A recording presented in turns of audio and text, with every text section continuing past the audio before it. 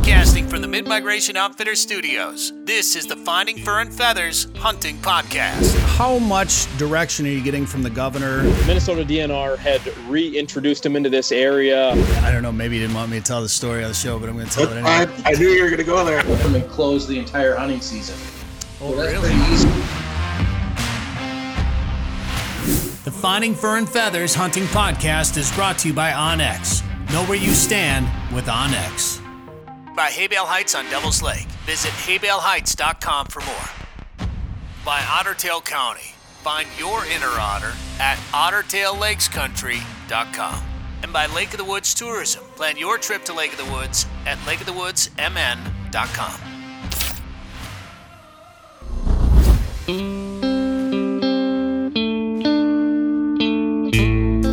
All right, welcome to the show. I'm Brett Amundson. Thanks for tuning in on this station right here.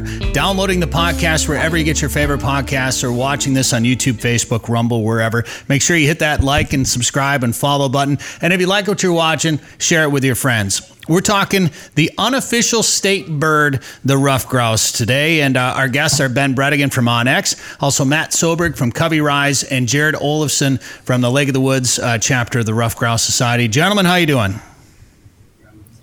Very good. How are you? Thanks for coming on the show. Fantastic. Ben, I want to start with you, actually. When you were looking forward to this year's grouse hunting season in particular, say in Minnesota or Wisconsin, kind of this general region, were you looking forward to it as compared to the last couple of seasons? Yeah, we're definitely on the down cycle right now, but if you put in the work, you can find the birds, right? If the habitat's there, in my experience, it negates some of that. So, and at the end of the day, we're still on the high part of the cycle. So, yeah, I was very much looking forward to spending some time in the grouse woods. Matt, what about you? When it came to this season, were you looking forward to it? I mean, you're always looking forward to it, right? Yeah, for sure. My initial thoughts were, with drought reports out west affecting birds, and it was pretty dry here too, and I didn't really know how that affected the spring nesting and breeding and everything. That's always kind of a gamble. You don't know how that's all going to shake out after the biologists do the drumming counts a little bit before that. So you don't really know what the season's going to be like till you get in the woods, but that's kind of the beauty of it. You get out there, get the dogs out running, try to find some birds, and then you can kind of get a handle on where you feel everything's at least in the covers that you hunt. Dan, can you bring that picture back up once again? That was a pretty cool picture, Matt. Did you actually rough up those feathers like that for the picture? No, that was just the natural rough of that bird. Cool. And it was a younger male too, actually. It just had one of the biggest roughs I've ever seen in a bird, and that was up. I just bought a 40 with some pretty good habitat on it this last year, and actually that was the first bird I shot on my own piece of property up by Pine River. That's awesome. That's way cool. Pretty cool. Mm-hmm. Cool picture and a neat story too. And the drought affected a lot of things, of course, in recent weeks and the last month or so. I suppose we've had quite a bit of rain and even a little bit of snow. Jared, I know you did some walking in the snow recently on the Star of the North Trail. How was that hunt? It was very fun. Woke up when it was snowing a little bit here. We decided to grouse hunt, and by the time you got down to the state forest, there was about an inch on the ground. So the grouse were holding pretty tight. The dog had to work a little bit, but it was a nice day to be in the woods. Tell us more about that trail that you were on. The Star of the North Trail is a dream of our local chapter. We started building some walking trails for hunters up here. And up here, there's a lot of ATVs, there's a lot of UTVs. So we wanted to make some more all-inclusive type trails. And what we came up with is the Star of the North. When we're all said and done, it'll be about 72 miles of trail. Some will be ATVs, some you can grab a vehicle on. The bulk of it will be hunter walking trails. We've got pictures of that trail too, Dan, and P1 and P2 week 478 if you can find them, but maybe you can pull them up later in the show. But you've actually spent a lot of time not only walking and hunting on that trail, but you spent a lot of time working on that trail. Absolutely. We do trail work every year whenever conditions allow. This summer we were able to do some because of the drought. Things are a little drier. A bulk of our trail work gets done in the early spring when it's frozen, and then we go in the fall and get them ready for hunting season. Matt, because that trail's not that old, right? No, we've only been working on it about 4 years. Yeah, that's right. Matt, weren't you with RGS when that whole thing took place? Yep. I know a little bit about it. Jared and the chapter up there had really done an excellent job with that trail. It's innovative in a way. They came up with the idea and put in all the hard work, and not a lot of chapters are doing that. And I think it's really an excellent project, from the funding, from the actual work on the ground, and then what it does for the future of access and hunter recruitment for grouse hunting and things like that, to create that much trail that's with a lot of walk-in only type trails into really good habitat. It's really pretty phenomenal. How long is that trail? Right now we have about 40 miles done. Okay. So we are cruising along quite nice. And there's plans to expand it then? Yes, to get the full loop, we need to do 70 miles or 72 and change. So we have a little bit farther to go. And that's open to hunting. Open to hunting, and there's people that fat tire bike on it just for exercise. There's people that run on it and bird watch on it. So it's kind of an all-purpose trail. But come fall, there's a lot of birds on it. I bet. Non-motorized? Non-motorized, yeah. The walking sections are they go through some prime habitat. And the DNR has worked with us as well for doing some cleanup cuts and some logging to stimulate that new growth on sections of our trail. So it's been pretty good. I want to discuss logging a little bit later in the show and how important that is. But Matt, let's go back to you for just a minute, because I want to talk about all three of you had some pretty neat recent hunts, and I want to talk to all three of you about that. And Matt, you were sharing some pictures of, so you were with Covey Rise. You had some of the guys from Covey Rise up? Yeah, it was a fun hunt. It was John Timms, who's the Covey Rise publisher, and then Terry Allen, the well-known photographer, and then Gil Morgan, a guy that works with Covey Rise as well. The interesting thing was Terry and Gil are from Georgia, and John is from Alabama. Oh boy! And Terry and Gil have hunted grouse and wood. Yeah, it was interesting. Terry and Gil have hunted grouse and woodcock up in Canada, but it was the first time that John ever got to do it, and it was sort of on his bucket list. So we rented a little house on a lake up north and spent 4 days just hitting it hard. My dogs got a workout, but we found some birds, got those guys on some birds, brought a few home, and it was a great hunt. Real quick, just tell us about Covey Rise. Yeah, Covey Rise is a upland hunting lifestyle magazine. We are now celebrating our 10-year anniversary this year, which is pretty phenomenal in the world of print magazines. We feature.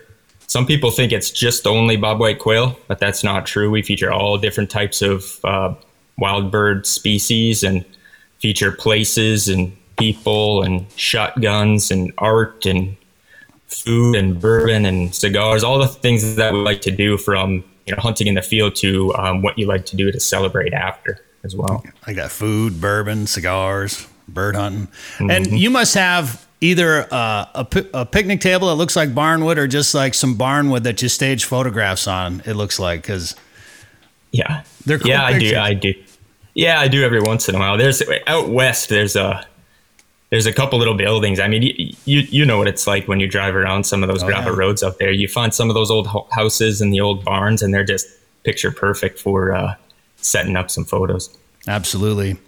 Ben, I want you to tell the story of your recent hunt too, because you hunted with George Lyle, and he told me that it's one of the best days he's had in the grouse woods in many years.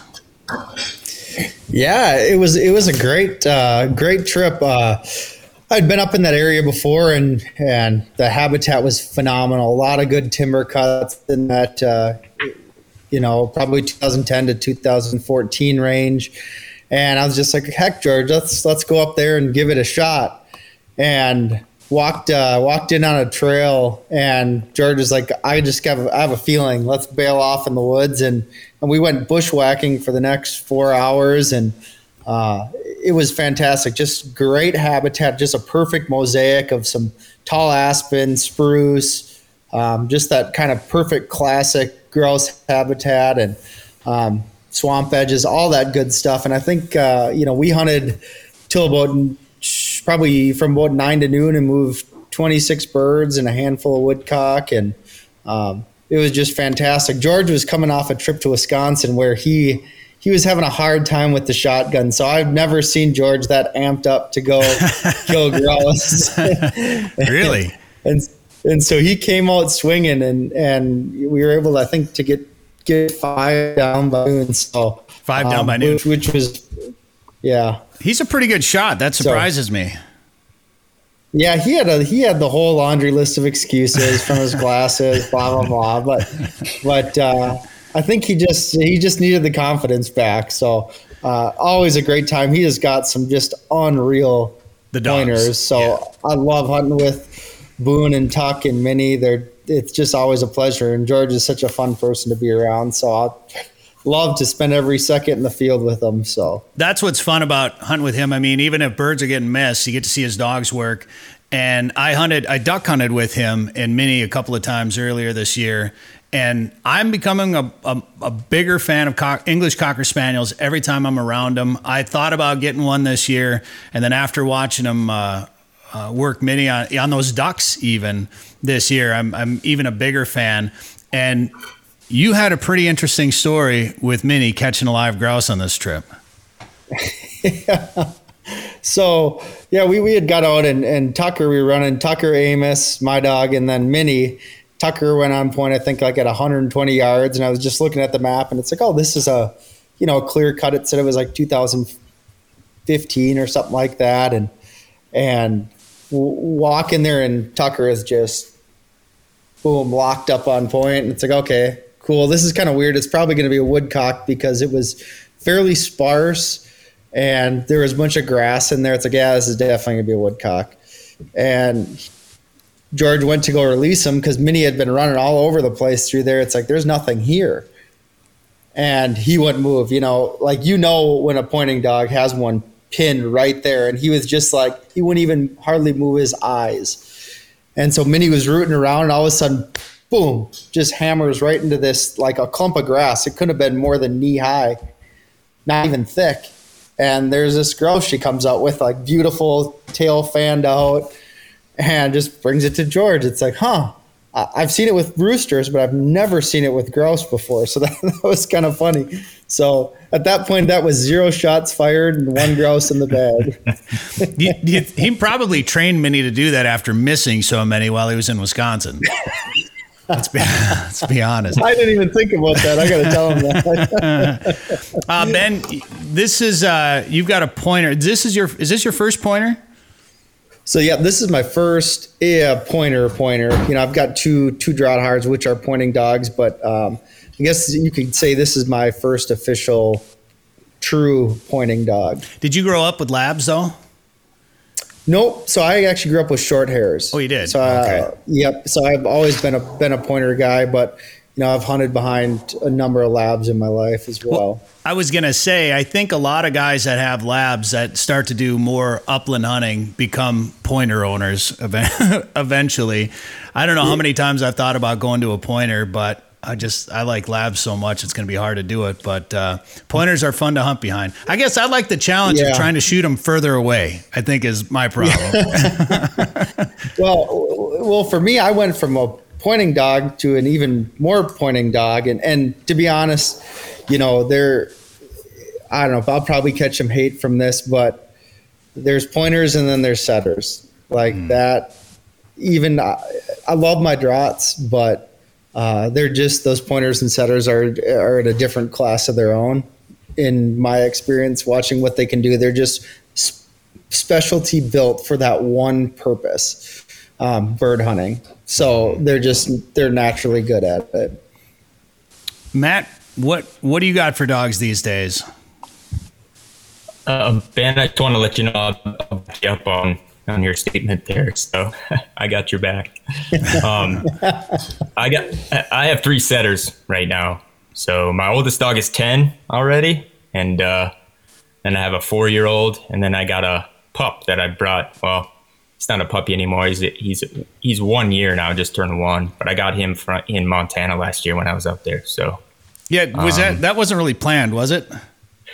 No, I was out there actually on a magazine story, and it was really cool. I got to hunt with this trainer, and he had just had a litter of puppies, and so I saw these puppies for like 4 days straight, and played with the puppies for that long of a time, which was kind of unique and cool. And then I also got to watch both of his parents hunt for like 3 days straight, and so, man, he had this puppy for sale, and I didn't even tell my wife, but I paid him the money and I brought the dog home. I didn't decide to text her until I texted her a picture of the new present I was bringing home, but I was like halfway back from Montana already by the time I told her. What did she say?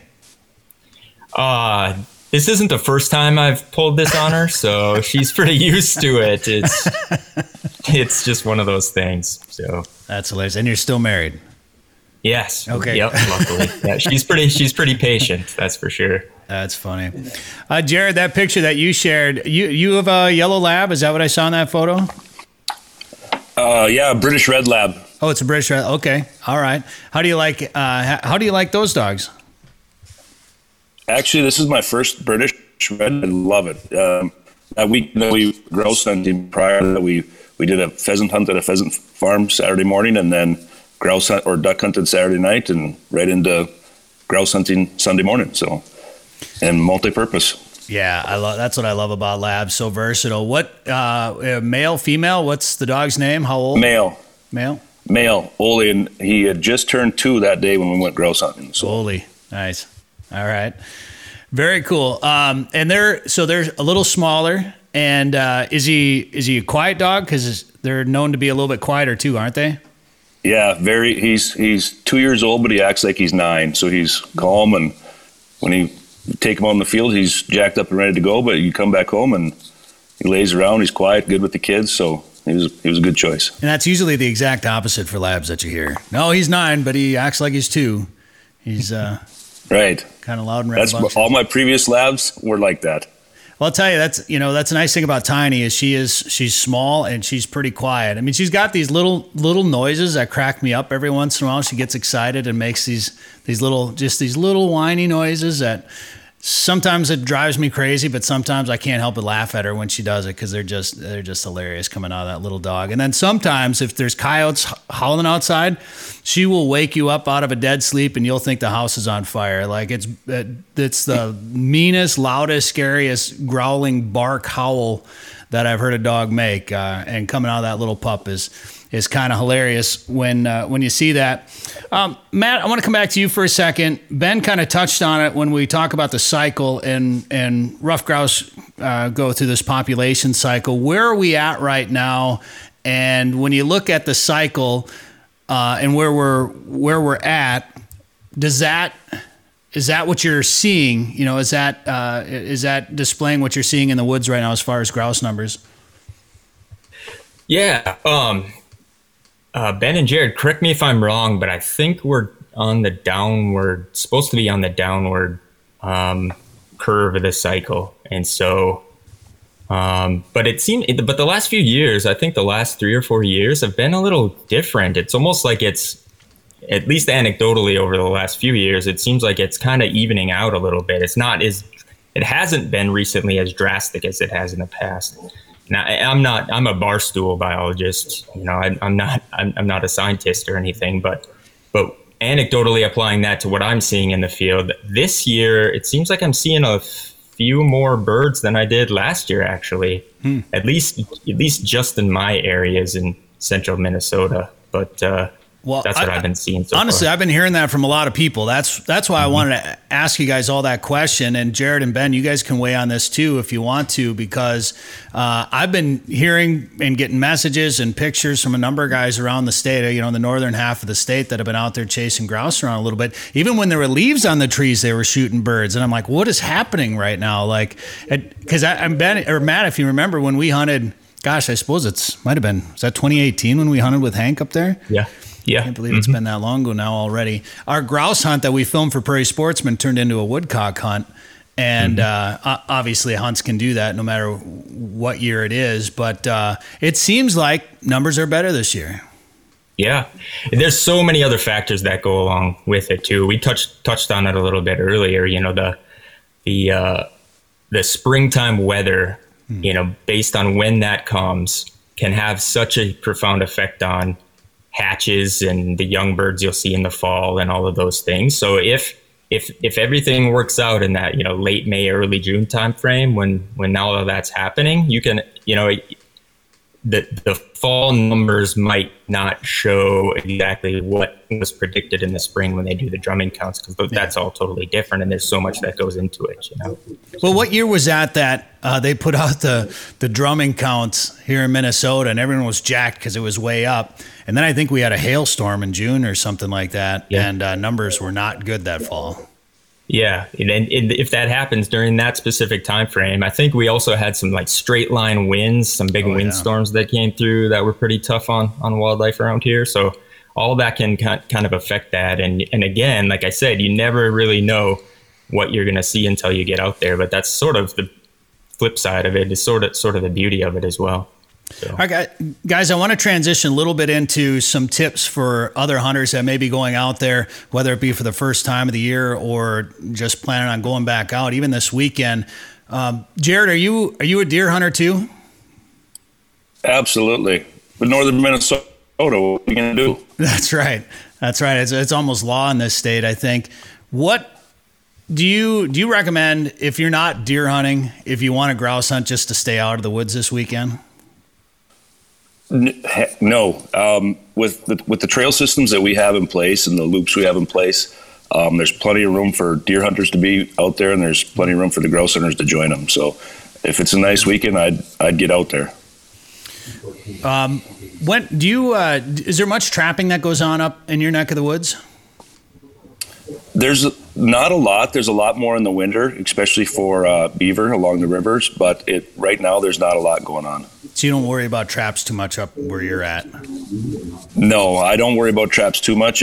Come winter, if we're doing late season grouse hunting and we're specifically along the river bottom, I'll be a little more cognizant of it. But right now, it's not an issue.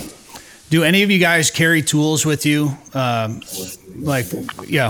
and Matt both nodding out there. Ben, what do you bring with you just to make sure that if your dog is caught in a body grip trap, that you're able to try to free him quickly? So in terms of a body grip trap, I'm not as concerned with, because I can generally do that by hand. What really gets me is snares. That's what's going to do it. So with the body grip trap, I'm proficient enough. I've trapped. I feel comfortable to do that by hand and get a dog out. But, I suggest I always bring a bolt cutter or a cable cutter with me, because that snare is, if you don't have that with you, there's no way you're going to get that dog out of it by your hand. Where with the body grip or a conibear, you can actually manipulate that by hand for the most part, or step on it. So yeah, they basically just tell you to bring a zip tie, right, to wrap around one of the sides there. You crank her down and wrap it around to hold it open. Yeah, and I've got zip ties, and I've done it enough. Unless it's a really big one, generally I can do it by hand. So walk us through that. So say someone's out there trying to trap coyotes or something, and your dog gets caught in one of those snares. What do you do? So snares, it's kind of the time is of the essence, right? And another big thing is how you train your dog. So with the system I use, pressure on the neck means, all right, stop. That's don't move. That's just from e-collar overlay. So generally, I like to think, and who knows what happens, but generally, hopefully they stop, because the more they fight it, the tighter it gets. So if you're going to go up to it, it's and that's why I think running, especially on pointing dogs, a GPS collar is worth its weight in gold. And for me, it's paid for itself 100 times over the last 10 years. So essentially you have to get up to it and you have to have that good cable cutter and just get under there and nip that up. Just like that photo, I've got almost an identical one in the bottom right corner. So unfortunately, go ahead, Ben. I was going to say, because, it's showing you how to unlock it by hand. And I can imagine in the heat of the moment, I don't want to be trying to fool with it. Have a dog, I've pulled porcupine quills out of a dog and trying to, like a 50-pound dog, you think you can hold that dog still? No, it's hard. So that cable cutters go under there and just snip it and you're done with it. So I'm fortunate I don't run into too many traps out here in the prairie. Occasionally guys are out there working on coyotes, but a lot of times it's after I'm done pheasant hunting anyway. But Matt, have you ever seen a trap out there when you've been running your dogs? Yeah, I've seen some traps. Luckily, I haven't had any, horrifying accidents or stories that you do sometimes hear. I carry a snips like Ben, and then they make some other tools as well. There's a aluminum release that's probably 8 to 10 inches long. That actually it's really, really light and it fits in your vest. I carry one of those, and I try to kind of pay attention to the trapping dates and everything, just to be aware of when they might be out there and everything. But, at the same time, I support trapping and I support trappers, and I believe that's an important thing for all of us to work together in the future too. So for sure, when it comes to that stuff, I think there's a place for all of us. And so as long as you're prepared and you know what you're up to, where you're at, I don't really worry about it too much myself. I mean, that's number one. You just have to know going in. And, sometimes I think that's one of those maybe limiting, factors for getting new people out there. They get worried about this or that or whatever. They don't know how to do it. But being prepared and knowing what you may run into in dog safety it's got to be number one out there, whether it's from, gunfire or from, traps, just getting cut up on barbed wire or logs or sticks. You guys all carry some sort of medical kit with you too for your dogs? Yep, 100%. Jared, what do you carry in yours while you're out there? I've got just about everything I need. I carry it dual purpose actually for my dog, but I usually have kids. I like to bring our kids, neighborhood kids out as well, and things happen in the woods. So it's an inclusive kit that is going to serve dual purpose. I haven't had to use it yet, and I hope I never have to, but it never hurts to have it in your pack. Yeah, for sure. I know grouse numbers seem to be a little bit better this year, but in recent years haven't been the greatest. And every time somebody has a bad day or they have a bad season, you'll see comments on social media, different Facebook groups, whatever, about lowering limits. And honestly, that goes for anything: waterfowl, walleyes, whatever. What do you guys think about where the rough grouse limit, or even Sharpie limit for that matter? What do you think about the limits where we're at right now? And maybe Ben, maybe I can start with you. And you hunt in different states for different upland birds. What do you see out there, and how do you think we do here in Minnesota when it comes to limits? Yeah, we're talking for rough grouse. I think we have a very generous limit. And if you can shoot 5 birds in a day, hey, more power to you. Go to town, because I can maybe count on one hand, if that, on how many days I've shot 5. So, for me, if they said, all right, you can only shoot 3 grouse, I wouldn't really care, because for me, it's more about, getting out and seeing good dog work and that kind of thing. So if they lowered it to 3, that's fine. But, I've got a stick in my craw about when, you talk about bad numbers and people not wanting to get out. And I just say, frankly, just kind of hell with that.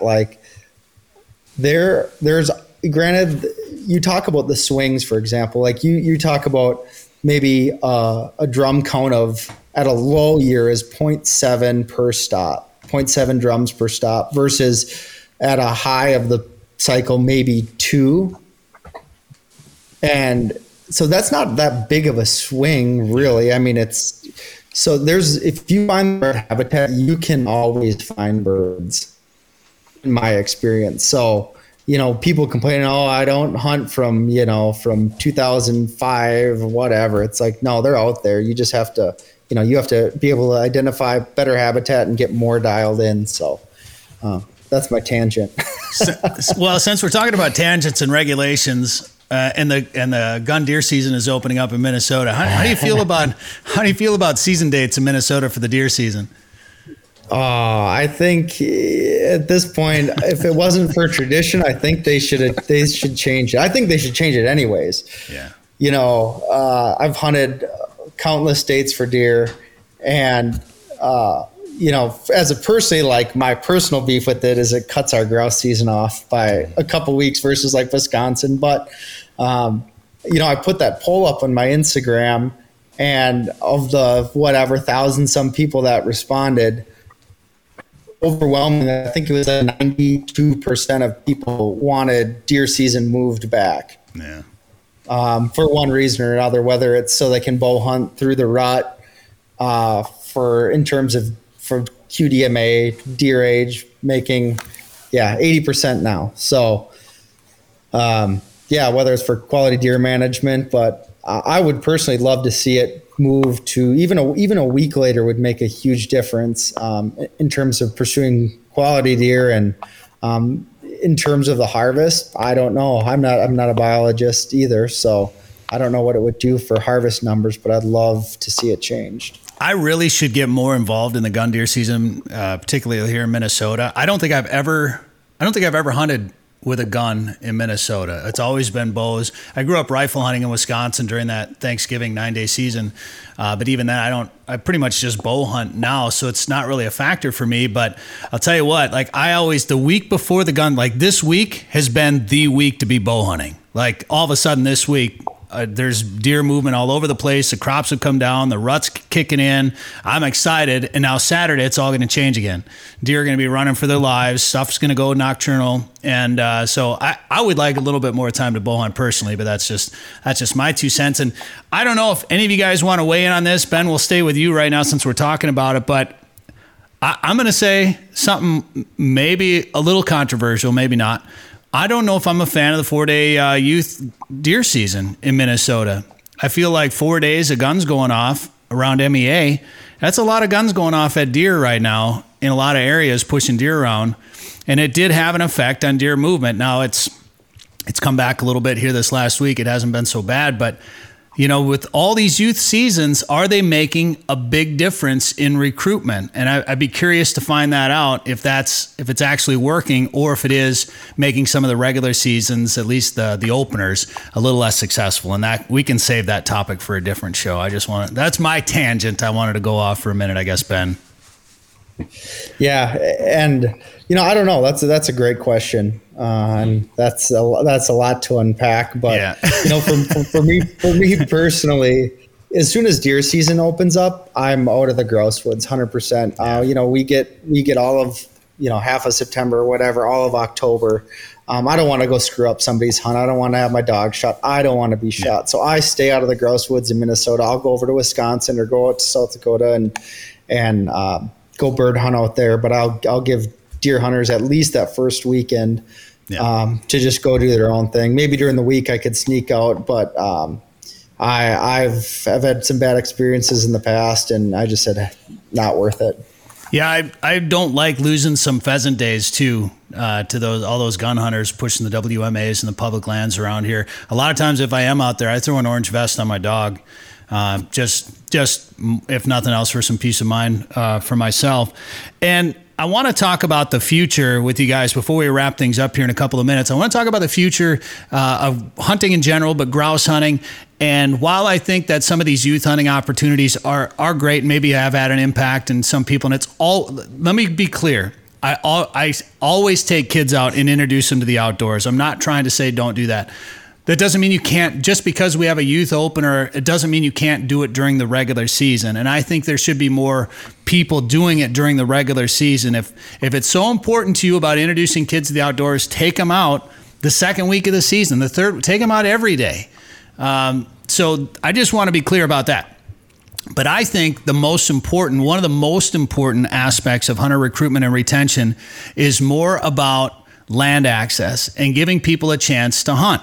And when you look at hunter numbers declining over the years, you could say maybe there was just a heyday in actual public hunting, because I mean, if you look at the history of the DNR, it only goes back 100 years almost. So when you look at license sales and you see a peak there, are we going down because there's less people hunting, or did we have a peak there? That's a debate for another show. But what's changed is that all those people that used to hunt in the 70s and 80s, there was either a lot of public land, or everybody just, you want to go hunt? Yeah, go ahead. Go pass shoot on my pond and back, or whatever. Go push my grove for deer. It's all changed now. So much private land has gotten locked up that there's more reliance on public land. And then when you pull up into a parking area and somebody else is parked there, now you got to go somewhere else. It gets a little frustrating. So that land access, I think, is one of the most important parts of recruitment. Now, Tom Landwehr did come on the show here last week, or 2 weeks ago, I guess, and said, hey, we got 12 million acres of public water that you can go duck hunting on. So there is still quite a bit of public. And Minnesota is, I think, fairly unique when it comes to land access. We have quite a bit of it around here. But Ben, coming back to what onX is doing, what are they doing right now to increase public land access and hunter access right now? Yeah, so that's a big founding principle of the company, is the access and stewardship initiatives we're doing, and a lot of that is we've talked about it in prior shows, but like our pretty much access program, so allowing people to access landlocked pieces of property.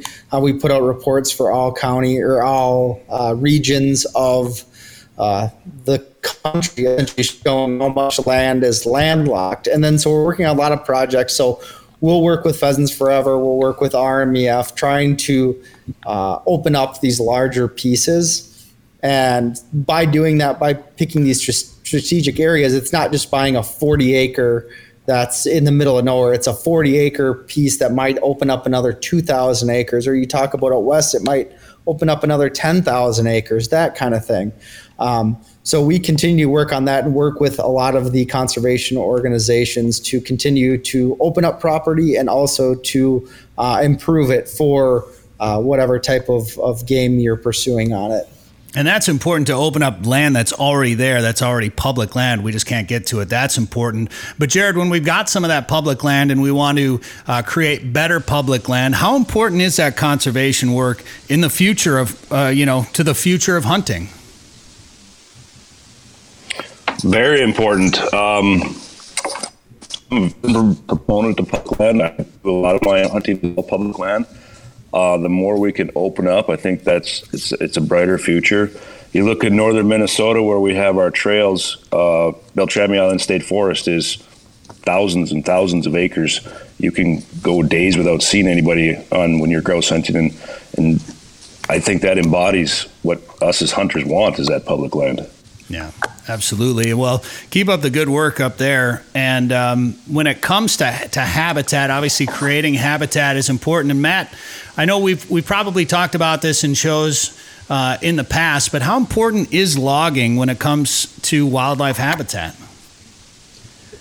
It's absolutely essential. And that's one of the biggest communications and messaging battles that we've fought forever. We've never... conservation organizations or the hunting public never really been good at convincing the public or legislators or the people who change policy for us that actually cutting trees is a good thing. What we need for healthy wildlife populations, whether it's deer, turkeys, ruffed grouse, woodcock, songbirds, is we need healthy forests. We can't just have old growth forests. That supports certain types of wildlife, but it doesn't support the species like ruffed grouse and woodcock that require the young forests that actually regenerate after we do. clear cuts and things. So like you see a picture of a clear cut day one, it looks pretty ugly on the landscape. And that's everything that you see the environmentalists and the anti logging industry. That's what they want to point out. But you go back to that exact same spot 3 or 5 years later, and it looks totally different. That's where all the wildlife are. And so that's just the message that we need to continue to put forward as much as possible. It's a tough one, but it's absolutely necessary, especially for future populations of grouse. I might even see some more moose on the landscape too. Yeah, exactly. And to piggyback off what Matt was saying, one of the worst things for biodiversity is old growth forests. Mm-hmm. Like, a young aspen cut or something that's 20 years old is going to hold way more game. And the problem with old growth is it ends up just deteriorating, right? Maybe a few deer wander through there, but even with deer hunting, you look at aspen cuts, clear cuts, like that is prime bedding area. So it's not just supporting grouse, it's supporting a whole host of biodiversity. So it's just something that I think we just need to get the message out, because as a conservationalist, that's important. Well, to ensure we have a future in the outdoors, whether it be hunting, fishing, whatever, there's a couple of things I think we need to make sure we have in that: suitable habitat, that's land access, and that's people that care about it. So how do we get all those? You volunteer to do some of that conservation work.